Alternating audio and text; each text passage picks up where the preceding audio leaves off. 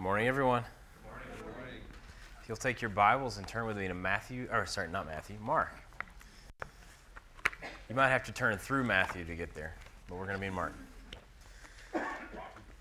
We're in Mark chapter 1, and we're looking at verses 9 through 14. Tom, I really appreciate that testimony, and actually, it's another testimony to how God does all things. And I always love when God weaves things together, because we're actually going to be looking at the temptation of Jesus this morning. But yesterday, some of you know, once again, we're very thankful because we moved into our house here in Sheboygan yesterday, and we have so much to be thankful for with all of you who made us feel welcome to come in and to help us to move our stuff. I think it would have taken me about 15 loads. We got it done in 2 hours? Hour and a half, yeah. Very quickly. We had time to get the bed set up. It was fantastic. So we slept well.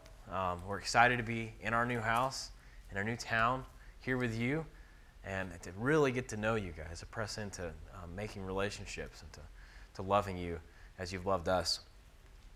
In the meantime, we have been staying with my parents in Milwaukee. It's really been a really sweet time. They have absolutely loved it. We've loved it too, but they've loved it especially because Titus has been there. And on Friday night, my mom was pulling out some old pictures, some old baby pictures of me, so that we could compare them to Titus to see. Because up till now, I've been pretty convinced that Titus really has gotten all of his looks from Ellie. And that's great, because she's definitely the prettier one. But here I am on Friday night, and it was kind of weighing on me, because I don't think he's got any of my features. But... So I'm working on my sermon Friday night, and I hear Ellie call me from downstairs. She says, "Philip, come here. Look at this picture." And I go down, and she hands this picture to me, and I think, oh, wow, look, a picture of Titus. It's not a picture of Titus, because it's from the 90s. I guess the apple didn't fall so far from the tree after all, and I got a lot of joy out of that picture. Because as a father, there's a desire that I have for my son to be like me. I want him to be like his mom. I want him to be his own person. I know that he'll have his own personality, his own interests, his own achievements. He loves milk a whole lot more than I do. But there's some pleasure in the thought that he's going to be like me, at least just a little bit. I desire in a small way that he would be like me. And I think in a very small way, that's similar to the way that God feels about his children. God delights on a much, much greater scale to transform his children to look like his son for the glory of King Jesus. When God saves his people, he isn't just rescuing them from wrath. It's not that God just rescues us from hell. No, he adopts us to be his sons and his daughters. God is the ultimate rags to riches story. It's not just that God stopped short of dealing a killer blow of justice to us and he just let us go. No, he makes us something worthy of his delight. And he does this by rescuing us from slavery to sin and to death, making us alive together with Christ. The gospel is so much more than just rescue. It's also transformation. It's being conformed to the image of Jesus so that we can be the children of God with him. Those who are in Christ have received an inheritance that is far above anything this world could ever have to offer. They have joy that angels long to have. They would trade places with us because we know God as a loving Father. This love is the hope of the gospel. This is the love that has brought us here together today to worship together as a church.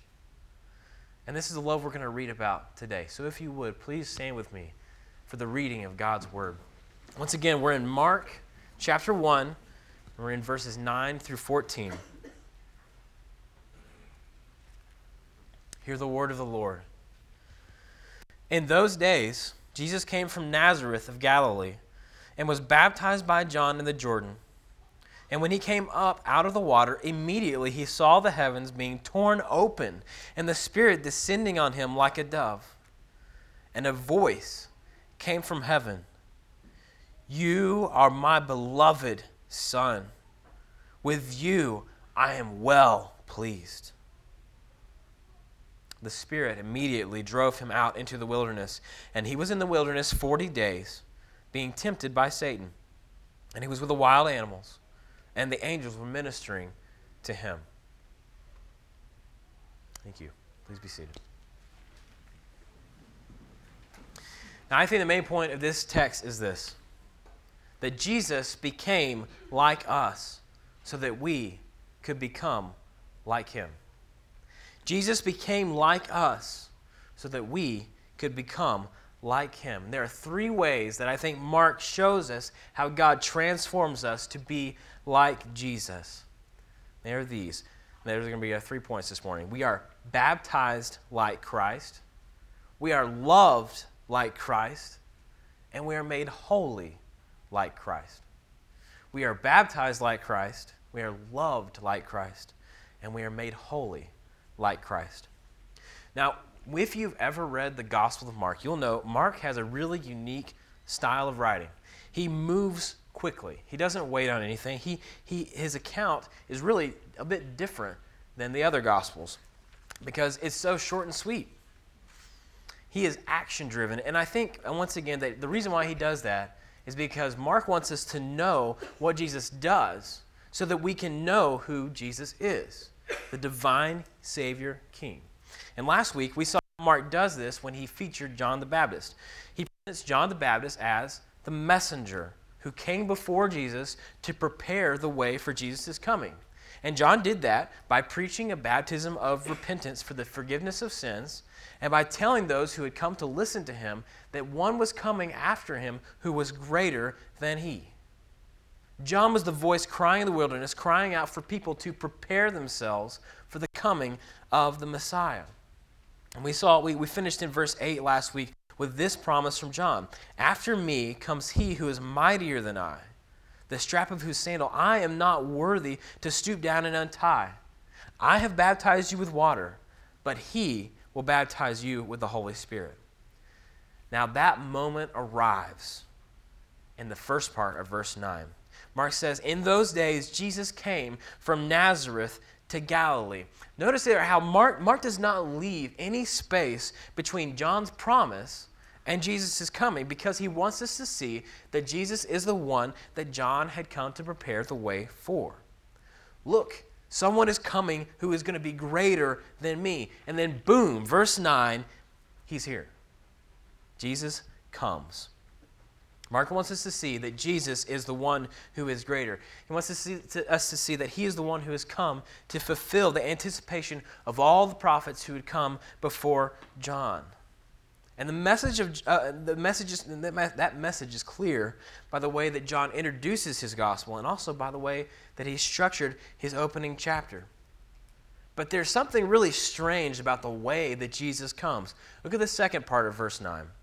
"So in those days, Jesus came from Nazareth of Galilee and was baptized by John in the Jordan."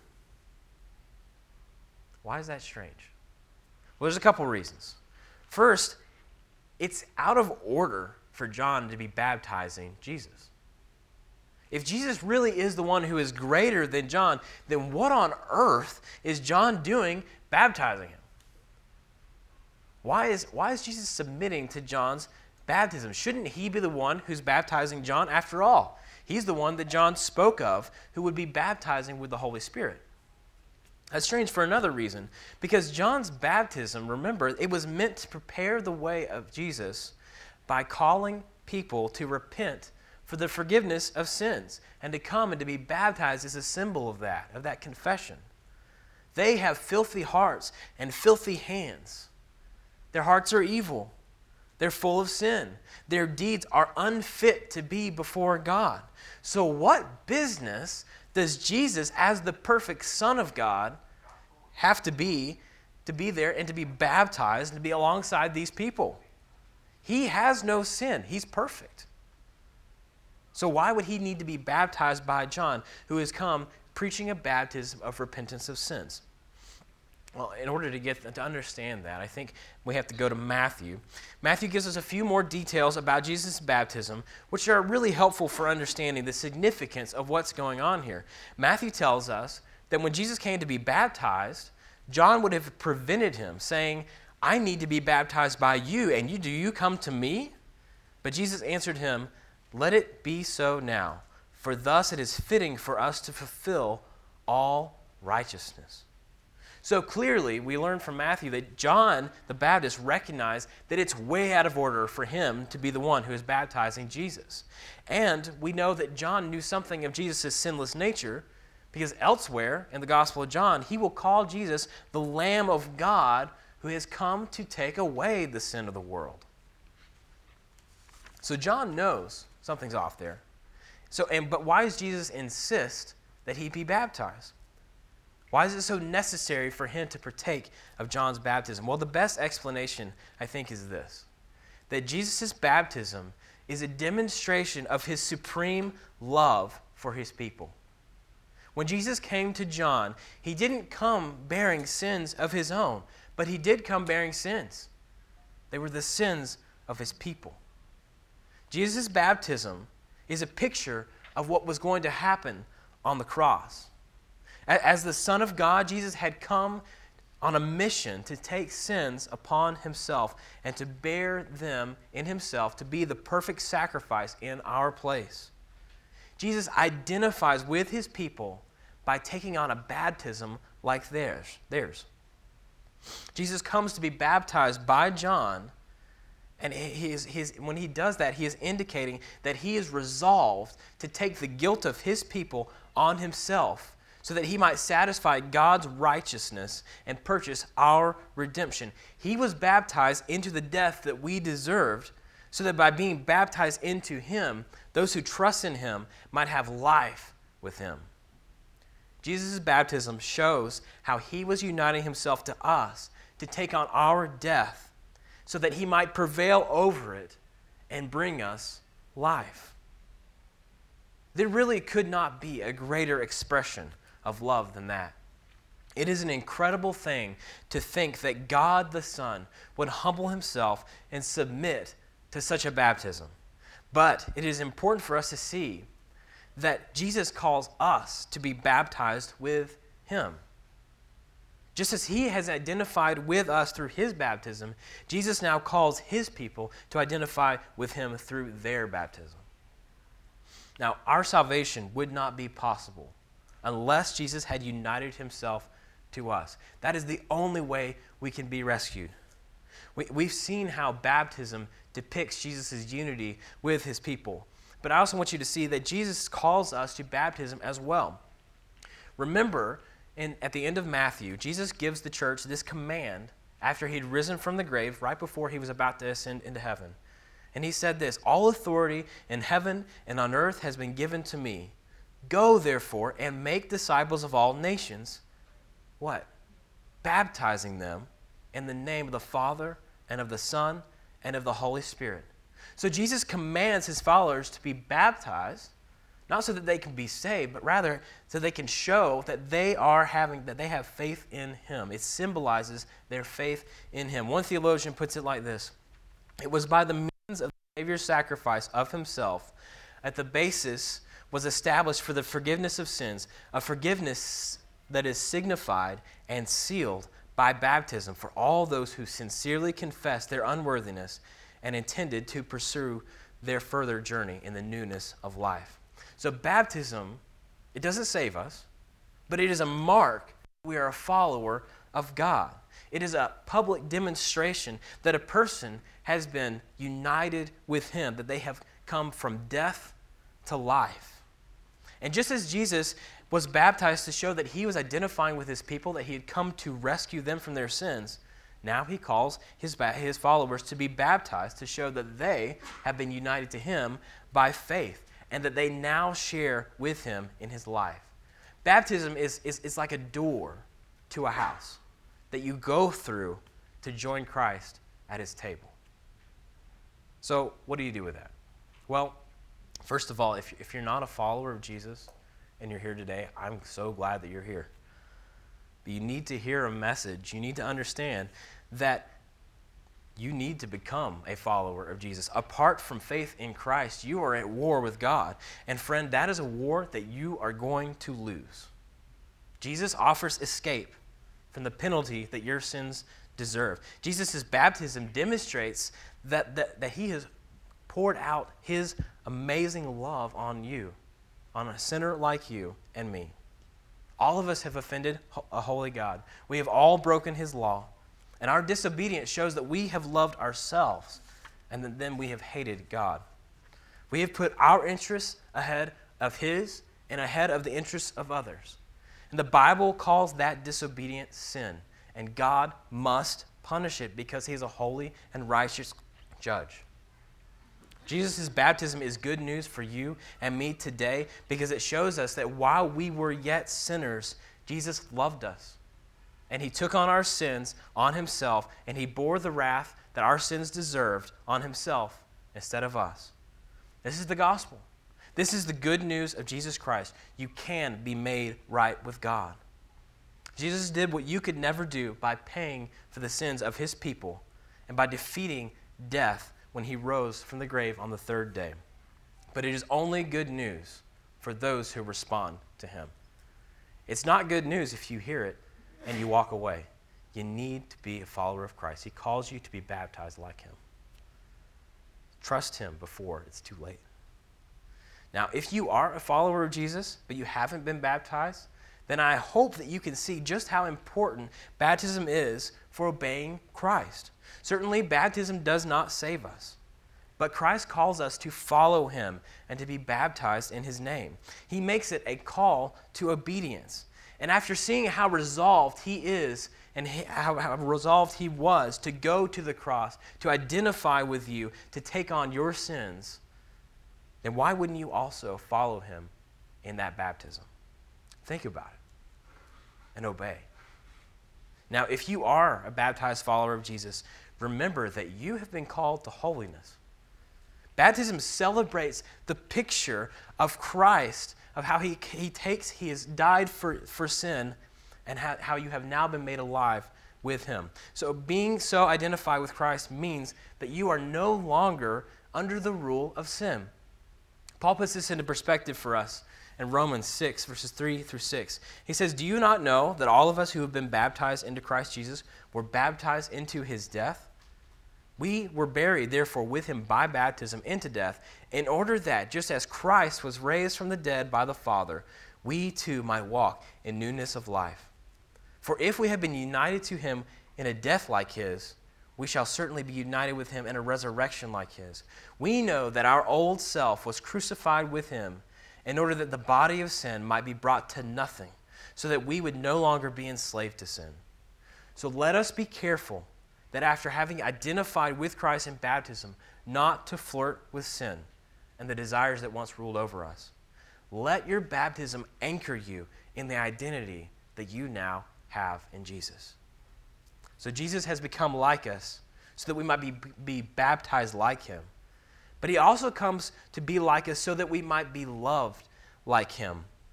After Jesus is baptized by John, Mark tells us that something extraordinary happened. Look at the second part of verse 9. "And when he came up from out of the water, immediately he saw the heavens being torn open, and the Spirit descending on him like a dove. And a voice came from heaven, 'You are my beloved Son. With you I am well pleased.'" Now, Jesus' baptism is extraordinary because for a moment, the veil is pulled back for us to see how the Trinity was at work here. Now, the Trinity is a big word, and it's a complicated doctrine. But the Bible, we can summarize that and just give you a quick handle on that. The Bible teaches us that there is only one God. It also teaches us that this God is composed of three distinct persons: the Father, the Son, and the Holy Spirit. It teaches us that each of these persons is fully and equally God, and that at no time are they ever mixed or confused with each other, meaning that God doesn't appear like the Father one moment and then appear like the Son another moment, but that these persons are eternal and that they're distinct. they have the same divine nature, and that they are only distinguished from each other in relationship to each other and by what they do. The Father willing, the Son accomplishing, the Spirit empowering. The Father, the Son, and the Holy Spirit have been existing for all of eternity in a relationship of joy and harmony and glory that is so great that it expresses itself in unapproachable light. Joy that is light. So when we say that Jesus is the Son of God, we mean that he is in fact the second person of the Trinity. For all of eternity, he has enjoyed a relationship of perfect joy and love and harmony with the Father and with the Spirit that could never be measured, that could never be fathomed. No higher love is possible than the love that the Father has towards the Son and that the Son has towards the Father. This is a love that is infinite. It is as deep as the heart of God himself. And we have seen how Jesus' baptism demonstrated that he was resolved to go to the cross to pay for the sins of his people. But now I want to focus on the response that God the Father has when he sees the Son do this. He is so pleased with his Son that he tears heaven open and he shouts for all to hear, "You are my beloved Son. With you I am well pleased." That's a powerful statement. Think about what Jesus was going to do. He was going to take sin upon himself. We might wonder, how would a father respond to that? A father who is perfect and loving and joy. How would he respond if his son said, "I will go pay for the brokenness of my people"? We see that the Father actually has joy here. He delights in the Son. In fact, in spite of the fact that in order to pay for the sins of his people, the Son would have to take those sins upon himself, the Father shows that his love for the Son is not broken and it is not diminished in any way. It pleased God the Father to send the Son to die in the place of sinners because it was the Father's plan to glorify the Son as the Savior who bears away the sins of the world. Jesus came because the Father sent him to rescue those who were united to Jesus by faith. We read this in one of the sweetest passages of Scripture. John 3:16 and 17 tell us that for God so loved the world that he gave his only Son, that whoever believes in him should not perish but have eternal life. For God did not send his Son into the world to condemn the world, but in order that the world might be saved through him. And then we read in John 10, verse 17, when Jesus tells us this, "For this reason the Father loves me, because I lay down my life that I may take it up again. No one takes it from me, but I lay it down of my own accord.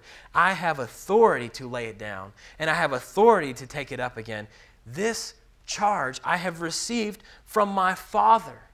And we read that, and we have to understand, and we have to just say, how deep are the riches of the love of God. Because remember, friends, there is nothing in us that can merit God's love. God didn't see something outside of himself and say, "Man, I really wish I could have that. I'm going to take my Son and give him so I can have that." That's not what happens. No, he loved us while we were yet sinners. Jesus makes us worthy of the Father's love because he unites himself to us. He becomes one of us. And then he transforms us to become like him. This was the mission of salvation that Jesus had come to execute. And it was a mission he had received from his Father. It is a mission of infinite love. The song puts it well. How deep the Father's love for us. How vast beyond all measure. That he should give his only Son to make a wretch his treasure. How great the pain of searing loss. The Father turns his face away as wounds which mar the chosen one bring many sons to glory. That is love. That is love. And when the Father looked at the Son as he came out of the Jordan River, he looked on him not with hate, not with disappointment, not with fear that maybe the Son wouldn't be able to accomplish it. He looked on him with love. The river of his love burst forth, and he declared for everyone to hear, "You are my beloved Son. I love you, and I am pleased with you." And as he said these words, it assures us that as Jesus begins his ministry, and later when he sets his face to go to the cross, he did so with the Father's full acceptance and with the power of the Holy Spirit. Jesus alone then is qualified to be our mediator and to be our substitute. The reason why the Father's love for the Son is good news for us, the reason why it is good news for you, is because as his love flows over the Son, it flows over those who are united to the Son by faith. So as the Father's love flows on the Son, it flows over you if you are in Jesus. John 1 verse 11 tells us that those who receive Jesus, who believed in his name, he gave the right to become the children of God. God views a person who is trusting in Jesus no different than he views his own Son. He sees them as in Christ, clothed in his righteousness and bearing all his worth. Jesus became like us so that we might become like him, and therefore so that we might become loved like him. Now, this past week was Valentine's Day. Back in my single days, my friends and I used to joke that it really should be called Singleness Awareness Day. The point is this, that not having someone to love and not having someone to love you back is a hard place to be in. And I don't mean that just romantically. Some of you are here today, and maybe you have not experienced the love of a loving father or a loving mother. Maybe you've just basically been rejected by the world. Maybe you're here and you've even experienced abuse. If that's you, I just want to say I am so sorry for the pain that you have endured. My heart breaks for you. My prayer this morning is that God would comfort you this morning by opening your eyes to see how richly he has poured out his love on you in Jesus. You are truly and deeply loved. You are loved. And his love is able to cover the deepest of any wound. Set your mind on that. Let it anchor you to the heart of Christ. And as you do, I think you will find that the pain of past rejections will lose its sharpness. And they will slowly be replaced with the joy of knowing that in the eyes of your heavenly Father, you are accepted and you are loved. We fix our eyes on knowing that those who are in Christ are accepted in the beloved Son of God. And when God looks at them, he is well pleased. I pray that you would take comfort in that today. Now, the third way that Mark shows us that how God transforms us to make us like Christ is that he makes us holy like Christ. Look with me at verses 12 through 14. We read this. The Spirit immediately drove him out into the wilderness, and he was in the wilderness 40 days being tempted by Satan. And he was with the wild animals, and the angels were ministering to him. Now, having identified with his people in baptism, Jesus now turns and to go before them to accomplish the mission that he had received from his Father. The Holy Spirit, who had descended on him after his baptism, now leads him out from John the Baptist, who is in the wilderness, but at the Jordan River. He leads him from John into the isolated wilderness, away from anyone. This is a dangerous place. It is an untamed place. There are wild animals there, but they are not the most dangerous threat. We read also Satan came to be there, and he had come for the purpose of tempting Jesus to abandon his commitment to carry out the will of his Father. Now, we read that, and we have to wonder, why would the Holy Spirit do that? Why would the Holy Spirit lead Jesus into the wilderness to be tempted? And furthermore, why would Jesus go? I mean, he's God. He knows. Well, this was the first step of Jesus' mission. He had come to redeem his people, and the first act of that mission was to face our ancient foe, Satan. Remember that it was Satan who had tempted Adam and Eve in the Garden of Eden.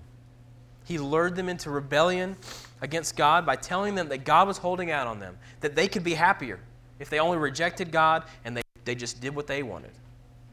Adam and Eve believed his lie. They disobeyed God. And as the first man, Adam serves as a representative for all of humanity. Because he sinned, all of his descendants now share in his guilt.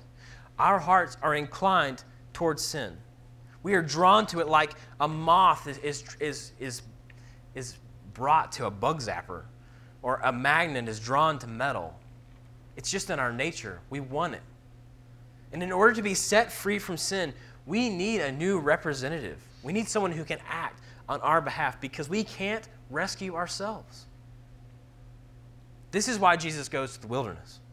It is his first step in accomplishing the mission they had received from his Father. Where Adam failed, now Jesus must prevail so that he can undo Adam's failure. Mark doesn't give us the details about Jesus' temptation. If you want to read more about that, you can look in some of the other Gospels. Mark simply tells us that Jesus was there in the wilderness for 40 days, that he faced the dangers that were there, and that he was tempted by Satan. And I think the reason why he leaves those details out is because he is content for us to know that Jesus went there and that he was victorious. And the point really is this: Jesus became like us by becoming our representative and resisting Satan's temptation so that now we can be holy like him. He is a new and a better Adam. His temptation qualifies him as the high priest who is able to intercede for us because he himself has been tempted like us in every way, yet without sin. Jesus pioneers a path for his people to live according to God's commands so that we are no longer held captive to sin.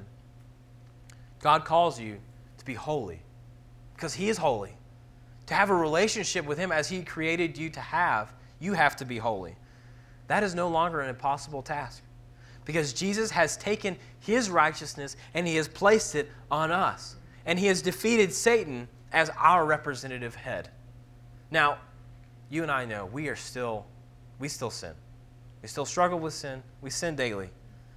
But when you trust in Christ, you stand before God justified. That means you are legally blameless in the sight of God. But for all of our time on this earth, we are still being sanctified. That means we are being transformed to look more like Jesus. And that is a process. You and I will continue to struggle with sin. But if you are in Christ, you are no longer enslaved by it. The same Holy Spirit who equipped Jesus to defeat Satan in the wilderness is the same one who equips us for this fight. He is the same Spirit who convicts us of sin and assures us of righteousness in Christ and equips us to resist temptation. Jesus gives us a new identity. He takes us, he transforms us, he makes us the sons and daughters of God, and he makes us to be holy like him. That identity, the identity that he gives us, is supreme. It trumps everything. It is higher than our social standing. It is higher than the grades that we might get in school. It is higher than our place at work. It is higher than the amount of money that we make. It is higher than the house that we live in. It is higher than our sinful past. It is higher than our gender. It is higher than our race. Satan loves to take those things and to twist them so that we cling to those things rather than cling to Christ.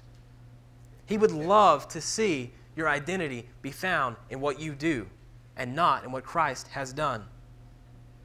We live in a society that will go to any length to defend and to assert that a person has the right to determine what they are and what is right for them, even if it means calling good evil and evil good. The only crime in their eyes is not being true to yourself. Well, the fact is that if I am true to myself, apart from Christ, I am a rebellious sinner, and I deserve God's justice. We need a new identity. We need the righteous identity that Christ gives us, and only then can we be holy. Now, it is tempting to hear the message of the world that says you don't need to change. Just be who you are. It's tempting to believe that. I know it is. It would be much easier. I have walked with brothers. I have walked with them in pain as they felt they were going to burst if they didn't give in to temptation. With thoughts, even down to thoughts of suicide. Can't I just be a gay Christian? Can't Can't God just let me be part of my life, and can't he just accept me for who I am? Or maybe even they are tempted to despair. My sin is so great. My desire for Christ is so weak. Can Christ even save me? I've walked with those people. It is a hard, hard path. And that temptation is real. Maybe that's you here today. Maybe you are really, really struggling with some sin, and you know it's wrong, but it just has its claws on you. And you, from the time that you wake up to the time that you go down to bed, it just wears you out. And you just don't know how much longer you're going to be able to resist. Or maybe you're here and you're struggling to know how God could ever forgive you for the sin that you've already committed. There's good news for you. Jesus is our representative. He has overcome to make you holy. So hold on a little longer. Hold on a little longer. He will deliver you. Find your rest in him. Let's pray.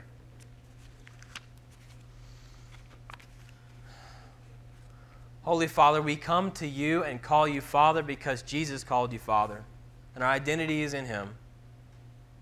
Thank you for sending your Son to die on the cross and to rise victoriously from the grave so that we could have life. And Father, I pray that we would be diligent this week to share this message with those around us, that we would call others to know Jesus, to know him and his supremacy, and they would worship him and submit to him as their King. Protect your people, O God. Rescue us, we pray. In Jesus' holy name, amen.